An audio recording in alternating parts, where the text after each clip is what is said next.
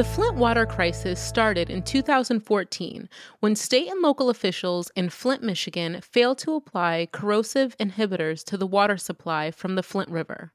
Toxic levels of lead began leaching into the drinking water.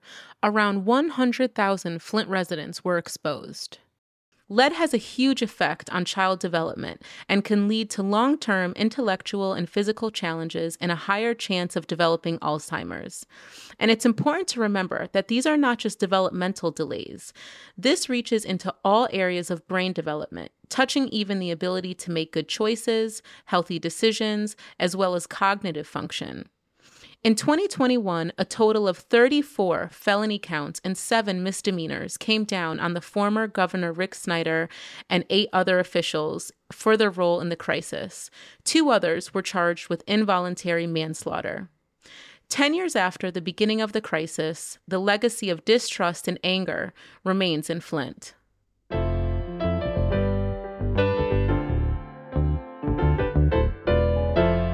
From First Focus on Children, this is Speaking of Kids. I'm Bruce Leslie. And I'm Masela Chlubi. Speaking of Kids is a podcast that puts kids at the center of public policy.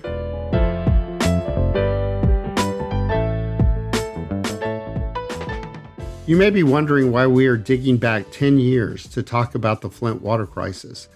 But that's where many of us first met one of our guests today, Dr. Mona Hanna-Attisha. She came to national prominence for her leading studies and exposing the lead levels in the Flint water supply. Today, we welcome Dr. Hanna-Attisha and her colleague, Dr. Luke Shaefer, both tremendous champions for children in their own right. They are working at the intersection of public health and poverty as it impacts children. Today, they will talk about their prescription for improving the lives of Flint's children, improving their health, and reducing child poverty. Dr. Mona Hanna-Attisha is the Associate Dean for Public Health at Michigan State University. She is the founding director of the Pediatric Public Health Initiative in Flint, Michigan. She is reimagining how society can eliminate infant poverty with a first-in-the-nation program, RX Kids. Dr. Hanna-Attisha is the author of the widely acclaimed book, What the Eyes Don't See, a story of crisis, resistance, and hope in an American city. Dr. Luke Shaefer is a professor of social justice at the University of Michigan. At the University of Michigan, he is also the inaugural director of Poverty Solutions, an interdisciplinary presidential initiative that partners with communities and policymakers to find new ways to prevent and alleviate poverty. His work has been supported by the National Science Foundation, the Bill and Melinda Gates Foundation, and the U.S. Census Bureau, among other sources. And he's the co-author of the book, $2 a Day, Living on Almost Nothing in America. And we are so excited to jump into this conversation today with Dr. Mona and Professor Luke to talk about their new first-of-its-kind program, RX Kids. Welcome, Dr. Mona, Professor Luke. We are so excited to have you today on our podcast. We'll start with you, Dr. Mona. We'd love to hear a little bit about your backstory. Why did you decide to become a doctor? And in particular, why did you choose pediatrics? Oh, well, it is great to be here with you. We're so excited to have this conversation. Wow, so my backstory. So I'll share that in the next couple of hours that we have together. I think I saw medicine as really the most intimate form of caring for people. And then I chose pediatrics for many reasons. Kids are joy and fun and inspiring and energizing. But the beauty of pediatrics is our role in prevention. It's not so much about taking care of the kid in front of us today, but it is about taking care of their tomorrow, making sure that they can be and do anything that they want to be. So that's what I love about pediatrics. I also love that this is a specialty where part of my job as a clinician, as an educator, as a researcher, but it's also an advocate. So it is very much part of my job as a pediatrician to elevate the voices of children in many different spaces. So it's the best job in the world. I pinch myself that I get to do this work. I love that. Well, we loved your book. For our listeners, the title of it is What the Eyes Don't See, a story of crisis, hope, and resistance in an American city. So can you tell our listeners about the Flint water crisis and how you discovered this American tragedy and what policy solutions are needed to improve child health and well-being for the kids of Flint, but your solutions that I've heard you talk about in the past are also very universal. So, yeah, what are those things we should be doing? It's been said that, pediatricians are the ultimate witnesses to failed social policies. And it's literally kind of in my exam rooms that I see this play out. And that's kind of what happened with the Flint water crisis. Because of policy choices, our water source was changed. It wasn't treated properly, and an entire population of children were exposed to a neurotoxin. And this all could have been, prevented. My role, I brought to kind of light the science that our kids were in harm's way. Research I never should have had to do. You don't need research that kids are being poisoned to protect them. So since then, we've really kind of been working around the clock to put into place a path towards recovery, but really to inform policy to make sure that we do a better job preventing similar toxicities. And the toxicities are not just things like lead in your water, but it's the toxicities of poverty and systemic racism and disinvestment and lack of housing and nutrition and all these different things that make our children sick. So we've been able to really inform policy. One of my favorite stories is, the Infrastructure Act that just passed. It invests in roads and bridges and broadband, but it's also the largest federal investment in water infrastructure. And because of our advocacy, includes the replacement of lead pipes across the country.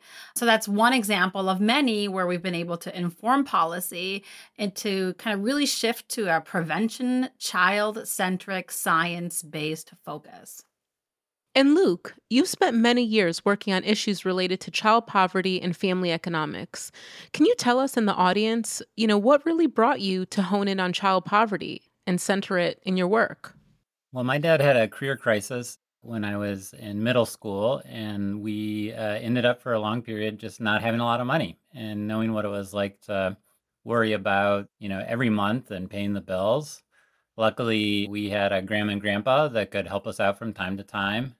So I could definitely recognize that I wasn't growing up in the middle class, but I also sort of felt like I wasn't poor necessarily because we didn't have to ask for help at the welfare office. So that drove my interest to figuring out what we could do for families with kids.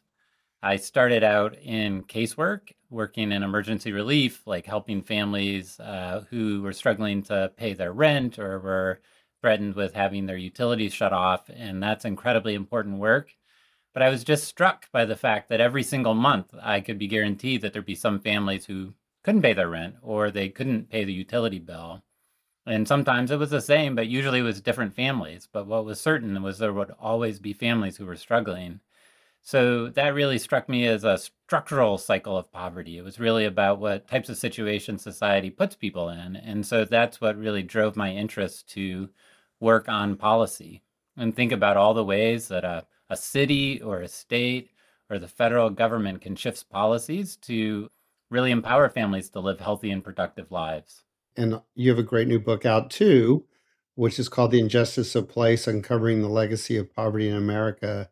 So I will say that I'm in the middle of reading it. I was hoping to have finished it before we talked to you today, but it's awesome. And I just wanted you to tell us a little bit about the findings of your book and what policy solutions you are proposing, including, the work you've also passed on the importance of the child tax credit being fully refundable. Yeah, my first book in 2015 was called $2 a Day, and it was about really, really poor families and the lack of having any money. So families might have food assistance, and there's a great set of public charities out there that help families who are struggling. But what does it mean to not have any cash? And what kind of situation does that put families in when they need to buy toilet paper or toothbrushes or pay the utility bill or whatever it is?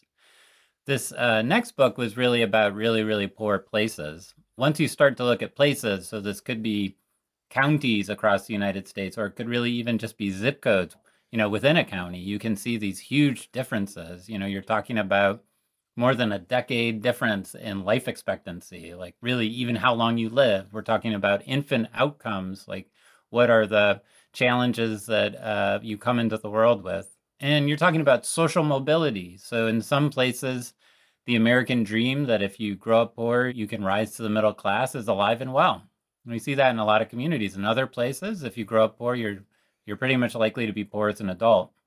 So the new book really tries to figure out some of the ways that we can address what's going on in communities. And it really ties it back to history. A lot of times we sort of give a nod to history, but then we proceed with our policy solutions like all of our problems appeared out of thin air. And in the case of all of the places that we got to know in Kentucky and then down in the Cotton Belt and down in South Texas, the challenges really stem from things that have happened over decades and over centuries. And to really grapple with what's going on, I think we have to take that into account. So, Dr. Mona, both of you have in your work really focused on place and location as important factors in child well-being. If we can change public policy, how does that affect kids? Yeah, so much of what I do as a pediatrician in Flint is, especially after the water crisis, is asking kind of families and victims to do more. Read more to your kid and sign up for this program. And, this place has a free backpack program on this day and do this home visiting program. They're all good things, but it's very individual focused. And once again, asking the oppressed to do more, be stronger, you can overcome the insurmountable. And I think the way that kind of my work has evolved is really taking a step back and looking at what we can do at a community level to build resilience in a community rather than really focusing so much on building resilient children. And that's where kind of the policy work needs to be. And it's not something we often think about in health or healthcare. So we need, stronger environmental regulations. We need to raise the minimum wage. We need paid parental leave. We need, more investments in public health rather than in healthcare, which is a sickness-based and kind of reactive system.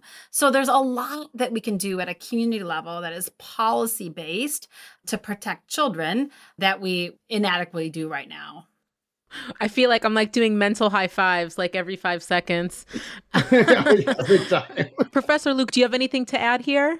I like to say that in our social safety net, if a mom wants to go out and find someone who can tell her all the things she's doing wrong in her life, she has infinite possibilities. And I think if we spend a little bit more time thinking about what we can do differently as a community to really come alongside families, that we would get better results. One of the chapters in our book is about government corruption. So in every one of the communities that we were in, there were examples of folks in charge who were really not looking out for families and maybe looking out for themselves.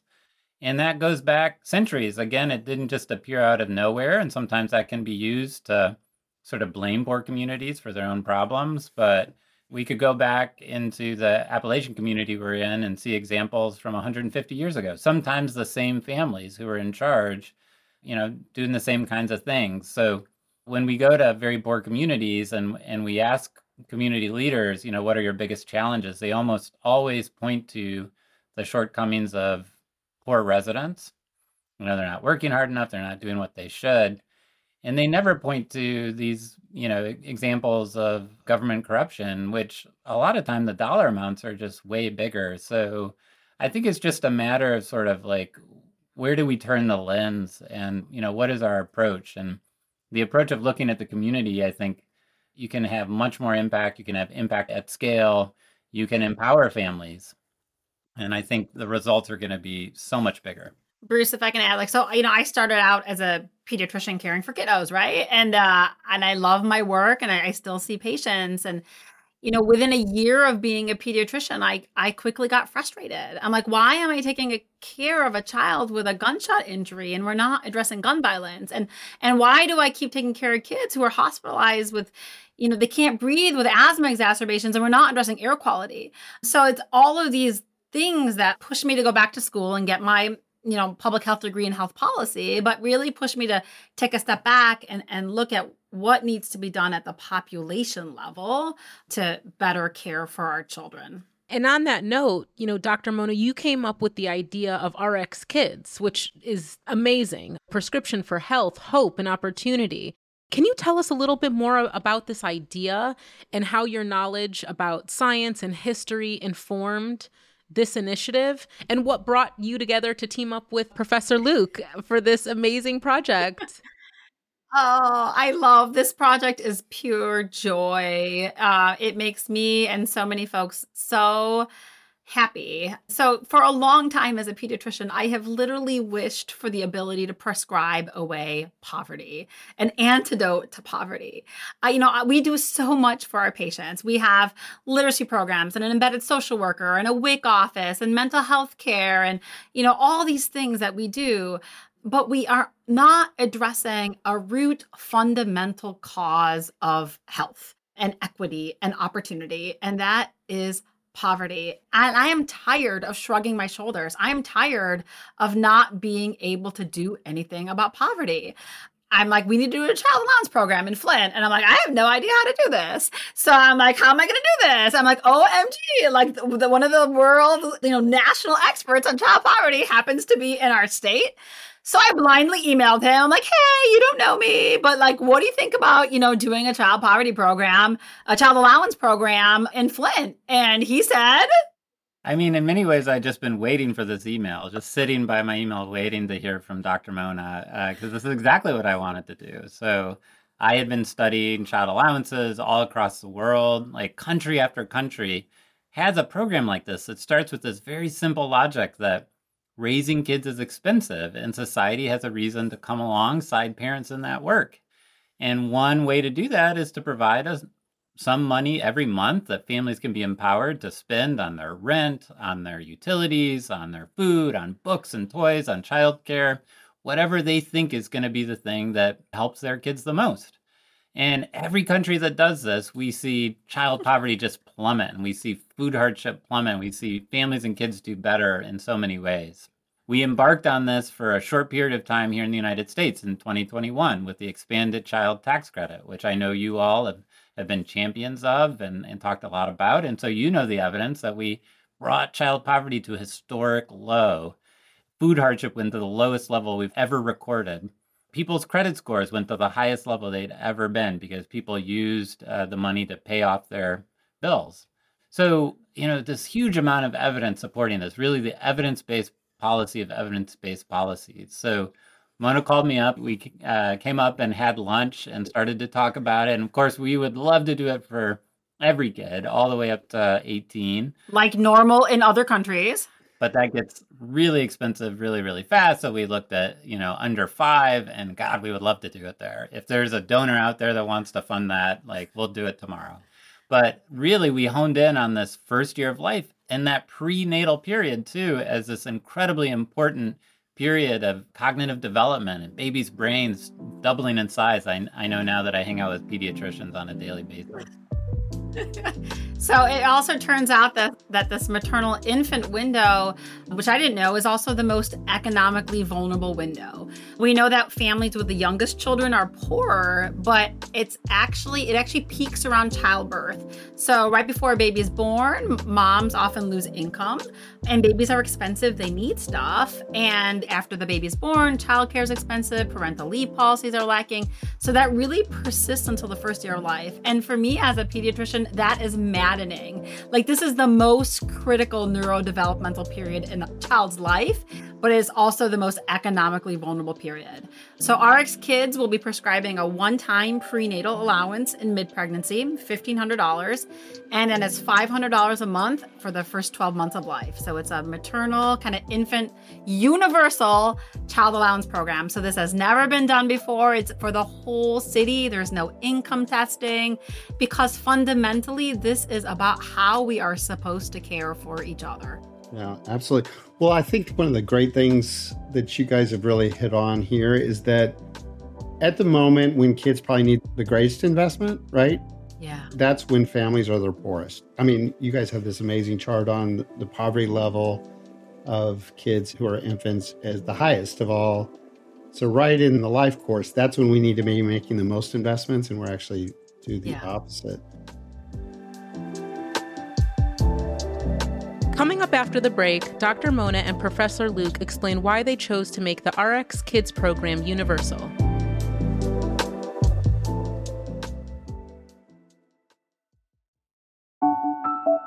Making the world a better place for all children can seem like an impossibly huge task. Some of you may be thinking, I am just one person. What could I possibly do to make a difference?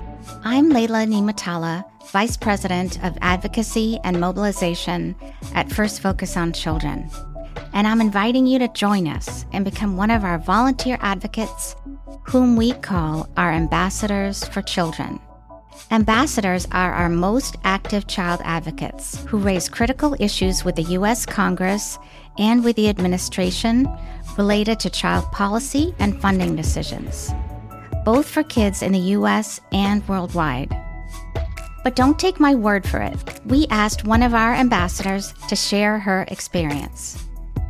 I am Katie Landa. I live in New York City.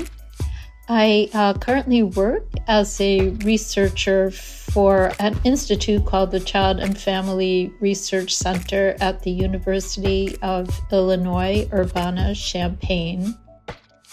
I joined the ambassador program because it's important to me to participate in working towards public policies that support children and their families. And I would encourage you to become an ambassador if you would like to become a part of a very supportive and warm network of people that values teaching and learning and activism towards creating a more just and caring country. Thank you. So please join us, won't you?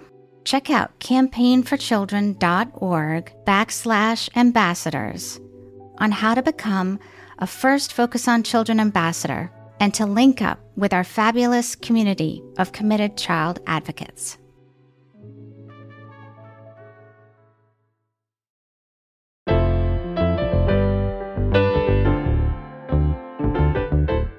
First Focus on Children is a bipartisan advocacy organization dedicated to making children and families the priority in federal policy and budget decisions. First Focus on Children moves beyond individual issues to serve a more important role, child advocacy.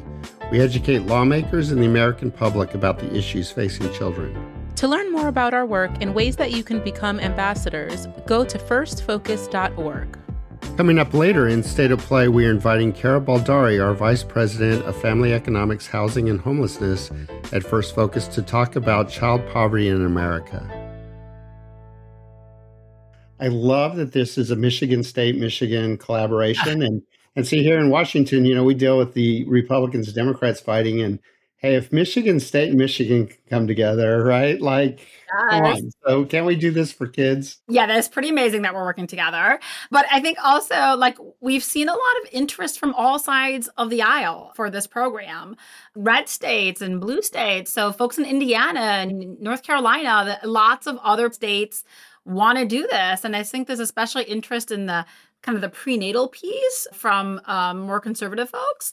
But also people are okay with this because it ends at 12 months. So you lose some of the typical arguments about cash assistance in terms of back to work and dependency. So lots of kind of broad interest has developed for this program. In that partnership of U of M and MSU, I hope symbolizes our belief that when it comes to families with babies, we should all be coming together. Yeah. So the biggest part, RX Kids, is an unconditional cash transfer. It's for every family in the city. We're not picking a few winners, 100 families in a lottery or anything, everyone. But we're also going to be inviting organizations across the city to think about what more can they do, or, what different things can they do to really come alongside and support and empower families with the youngest kids. Why did you guys decide to make it universal? You could have chosen to really just focus on poor kids, understanding that there's a limited amount of money, but you've made this commitment to make a universal credit. I can start and then maybe pass it on to Luke. I think there's a few reasons. And the first I kind of alluded to that this is what we should be doing. This is how we should be caring for moms and babies. So part of this work is, yes, about economic stability and all the outcomes that we hope to look at, but it's also about rebuilding that social contract between kind of government and institutions and residents. That's one reason we wanted it to be universal. And I think the second reason It's more efficient. Our application form is really short. When you have any kind of means testing or eligibility requirements, it's more of an administrative burden. We've had like libertarians who are excited about this kind of work because it's less, bureaucracy when it's universal. I've really come to appreciate that when we means test, when we income test, we actually are also sending very subtle signals of what we think of families. So the messaging becomes very different. It becomes you aren't handling your business, and so we're going to give you this money. And usually, just because of our long-term history, like going back to what I was saying, this all didn't appear out of thin air, but once we put an income test in place, we spend an awful lot of time guarding that. Applications, as Mona mentioned, like you start to add questions. You're like, oh, well, what if they have assets? Oh, what if they have a car? And so each time you do that, you're sending signals to families that you don't trust them, that the aid has a different form. And so interestingly, there are some studies that show when you universalize a program, the biggest impact is increasing take-up among the people who are already eligible. So it's not the biggest impact is making it available to everyone. It's actually increasing the number of families who could have gotten it before, but didn't, either because the process was arduous or they didn't like the way it made them feel. I'll just mention one other thing, which is when we give a benefit to one family and we say, oh, to another family, you're above the line and you aren't going to get it. But they're struggling too. It turns out raising kids is really expensive, whether it's putting food on the table or that formula that costs a lot because of the child's special need. Diapers. When we put an income test in place, we create animosity between people who are below it and people who are higher above that threshold. And so I think that's a big part of why the child tax credit was so popular. In many ways, we're doing the exact same thing that we did with our welfare program, except without this means test, this income test. We're giving it to very poor kids, working poor kids, upper middle class kids, and we're saying we care about all the kids. And, I think you can put an income test up at the very, very top, but anytime you exclude people, I think you reduce the number of people who care about the program. And so going more universal, I think it makes it a more popular program and a more stable program over time. Yeah. To that point, Professor Luke, you've done a lot of research that has demonstrated that the development of kids is critical to their long-term success and that poverty really impedes that. Can you explain why that is? So, kids, especially in that first year, but up through the life course, they're developing, and so much of what impacts us when we're older is shaped by our experiences early in life as we're sort of learning about the world, as our bodies are growing. And so you can think of all of the reasons related to economic instability that impact kids. So if I have a stable place to live, I know where I'm sleeping, I'm going to sleep better. Food. If I have a stable source of food, I'm going to do better in school. So you can sort of see these ripples that are going out into every single part of life. And so when we intervene earlier and we come alongside families, we can have the longer impact of changing the life course, right? Sort of reshaping the scope and setting kids up to succeed over time. There's a great article that Luke cites. $1,000 investment in the first year of life reaps greater earnings in their 30s. Yeah, paper in the Quarterly Journal of Economics shows this. Just, that extra $1,000 in that first year pays dividends and earnings in people's 30s. I think so often in children's policy, everything's so siloed, right? So people think about after school or, early childhood or youth development programs. What's so incredible about the work that both of you have done is you really get the holistic nature of kids. You both have tackled these issues in your own sector, but you think about it so much more broadly. What sort of makes you think about the kids more holistically than I think in most of our field, people really do kind of only, delve into their one issue. Yes, Bruce, I agree with you. We don't look at kids holistically. I keep myself up at night. Like, why don't we care about kids in terms of our policies, our inaction on things like climate change and gun violence and cuts to WIC and SNAP and Medicaid and, how we fund education, environmental, like there's so many examples of how we fail to care for kids. And, this is an example of how we can do better, but kids need a seat at the table. Like, we need a secretary for children. We need that White House office for kids. Like, we need a voice for kids that brings together these silos, because it's not just in HHS, it's also in education, and it's in here and here and here. And there's not this consistent voice for children. We're crossing disciplines, and I think we're raising money for this program. And, it's been frustrating for foundations because well, this is not just early childhood. It's also like racial equity, and it's economic development, and it's democracy building. Like, you fit into so many buckets. I'm like, yes, the world of children is intersectional. We have to take a step back and see how we can, holistically support them. 100%. Professor Shaefer, do you have anything to add? Yeah, I think I would just say that the siloed approach it's a selfish approach, right? It's like we're going to make kids wrap around the way that our work is structured and think about only what we're doing. And you just miss so much. And I think trying to see the whole can help you understand your own work more. It can help you understand how it fits in. And really, that's how kids live their lives. And so we really need to wrap ourselves around how kids' lives work and not around the way our work happens to be structured. I love that. So this last question, you guys are going to have good answers for me. I could already feel it. We've been asking all our guests, what songs, albums do you turn to, after you've been up all night thinking about, gee whiz, like, why aren't people thinking of kids when you get up?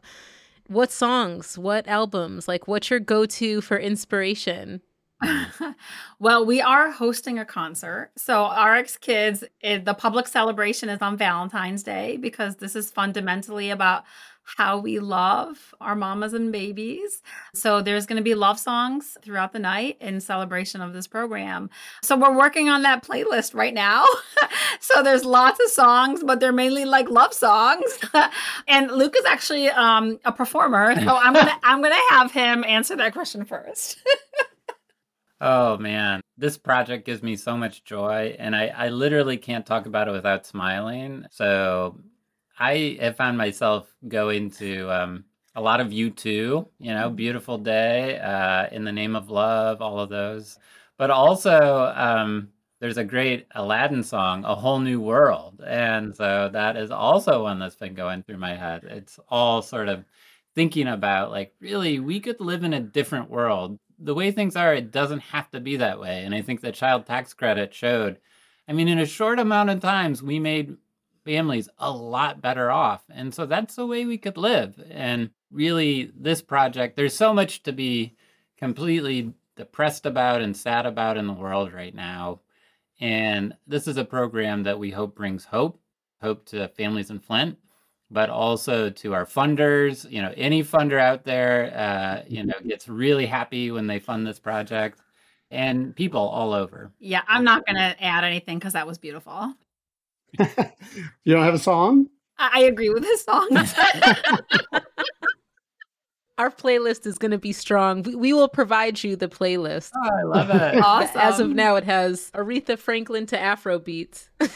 So we just want to thank you guys so much for being with us today and for all you do. Like, you're not only do amazing work all the time, but now you're doing this whole other project on top of all that great work. And so, I hope that RX Kids is wildly successful, but not only that I hope is exactly what you said. I hope that people see this as inspirational, and not only do other locations take it up, but I hope Congress, that they restore the fully refundable child tax credit, or make a universal credit the way you guys are talking about it. And we give this to everybody. Yes. It's what we need to do. So yes, Amen. we agree. Thank you so much. Thanks both of you for your leadership in this field and speaking on behalf of kids. Thank you.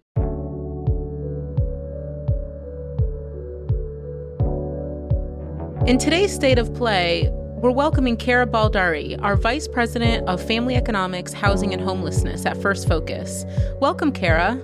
Thanks so much for having me. So we'll jump right into it. We just wrapped up with Dr. Mona and Professor Luke. Such a fun interview. And they are undertaking an innovative effort, through their Kids RX initiative to support pregnant women and infants in Flint, Michigan. As someone that leads family economics, in your opinion, why is this effort so important?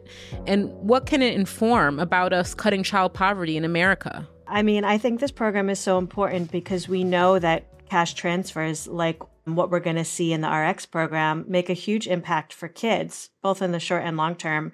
And so we know that the money received from this program for families in Flint is going to have, hugely consequential and positive impacts for the children of Flint.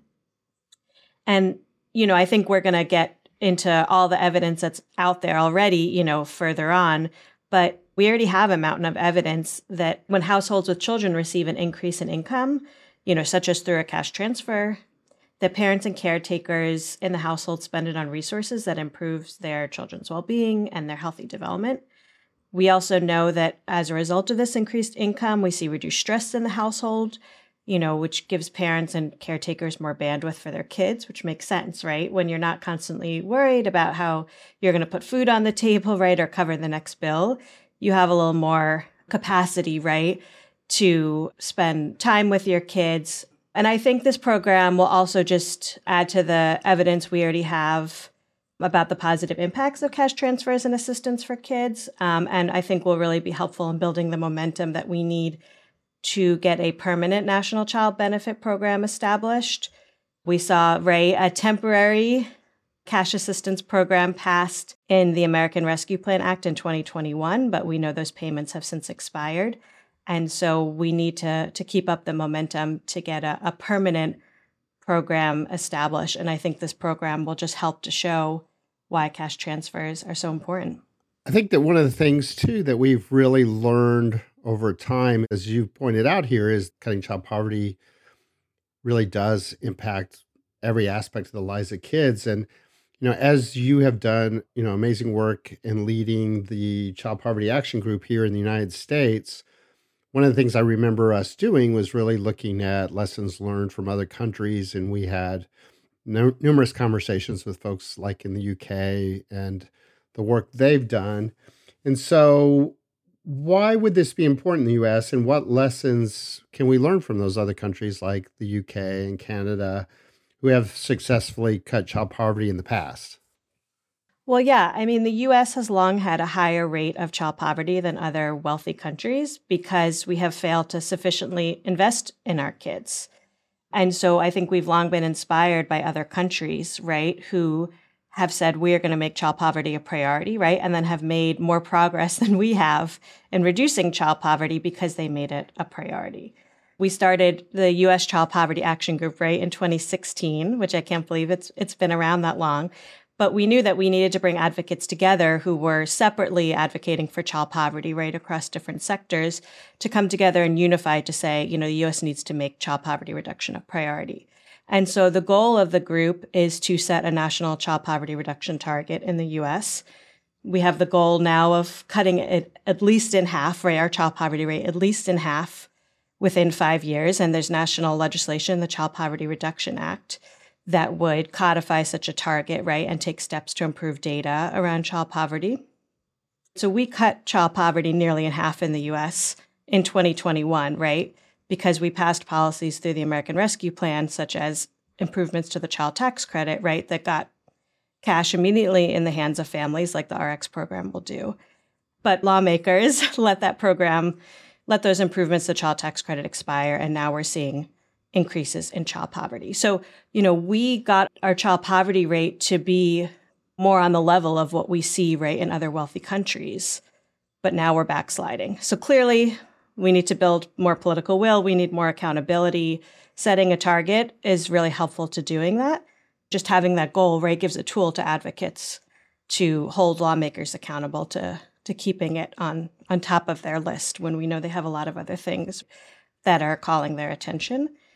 And so we continue to advocate for such a target, both for the Biden administration to establish a target as well as, right, Congress to codify a target into law. And we think that's a really important step towards passing all of the policies that we know are needed to reduce child poverty in the long term. We know child poverty is a political choice, right? We can make progress when we have the political will. And it's not just other countries that have set targets. There are child poverty targets in place in New York, in Puerto Rico, in California in some form. And, so all of those places are taking really significant steps towards child poverty reduction. So there's momentum. We know that a lot of states have passed their own child tax credits, right, that are reducing child poverty on the state level. So, we have to keep up the momentum. And again, I think a target is a really important tool to doing so. And, Kara, in all the work we do, it's cross-sector, right? We don't look at one issue in isolation. I think child poverty is definitely one of those issues that intersect with several other issues. In a previous podcast, we had the opportunity to actually speak with Dr. Kirabo Jackson, and, his whole frame and research around money matters and investments in children, especially in the areas of early childhood and education, have both, a short-term and a long-term outcome for children. From your perspective and research on cutting child poverty, what does the research tell us about the impact this may or may not have on an array of child outcomes? Yeah. I think as I referenced earlier, we have a lot of evidence to show that money matters for reducing child poverty, right? First Focus advocated for a National Academy of Sciences study on child poverty that was released in 2019 called A Roadmap to Reducing Child Poverty that included a whole long list of studies that show, right, that when families, again, receive an increase in income, such as through cash transfers, that kids do better in the short and long term. And again, that's through a few different pathways. It's because parents and caretakers in the household spend that money on resources that benefit kids. And we saw that in the example of the improvements to the child tax credit, right? When families got monthly payments for the first half of 2021, they spent it on food, they spent it on diapers, they spent it on housing costs, right? They spent it on educational materials for their kids or new clothes for school. And all these things nourish kids, right? They help improve their physical health. They allow them to focus in school, and so they do better in school. All of the things that we know, right, that kids need to do well.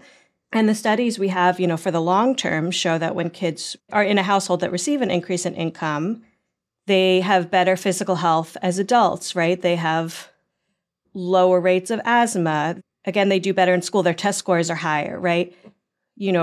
Pregnant people who receive these payments while they have a child in utero, there's higher birth weight for the child, right? Which is directly associated with higher earnings as adults.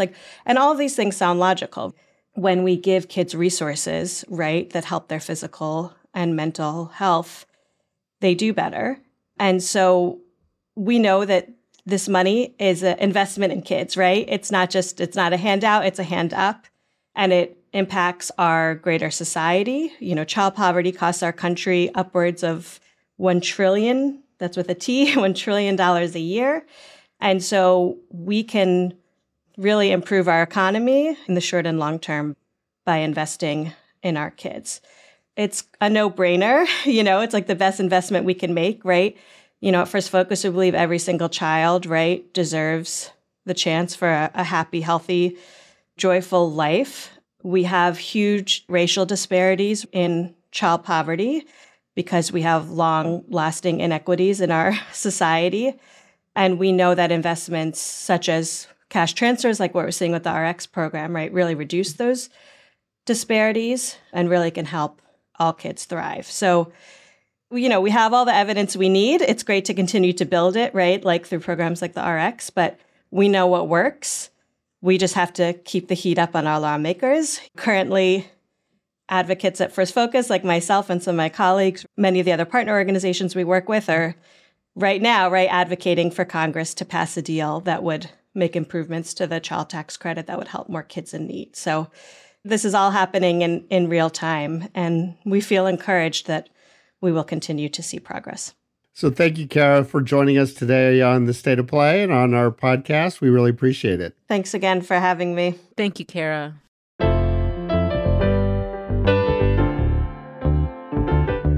This is Speaking of Kids. Thanks for listening. I'm Bruce Leslie. And I'm Masela Chalubi. Special thanks to our guests, Dr. Mona Hanna-Attisha, Professor Luke Shaefer, and Kara Baldari. Speaking of Kids is a podcast by First Focus on Children. Elizabeth Wyndham is the supervising producer, and Julia Wyndham is the associate producer. Layla Nimatala is the advocacy and mobilization producer, and the senior producer is Jay Woodward. Our theme music is Don't Look Twice by Sam Barsh. For more information about this week's episode, go to firstfocus.org. You can find all of our links in our show notes. If you have any thoughts, questions, or interest in becoming a First Focus on Children ambassador, email us at speakingofkids@firstfocus.org. And please follow, rate, and review on Apple Podcasts, Spotify, or YouTube. Speaking of Kids is produced by Windhaven Productions and Blue Jay Atlantic.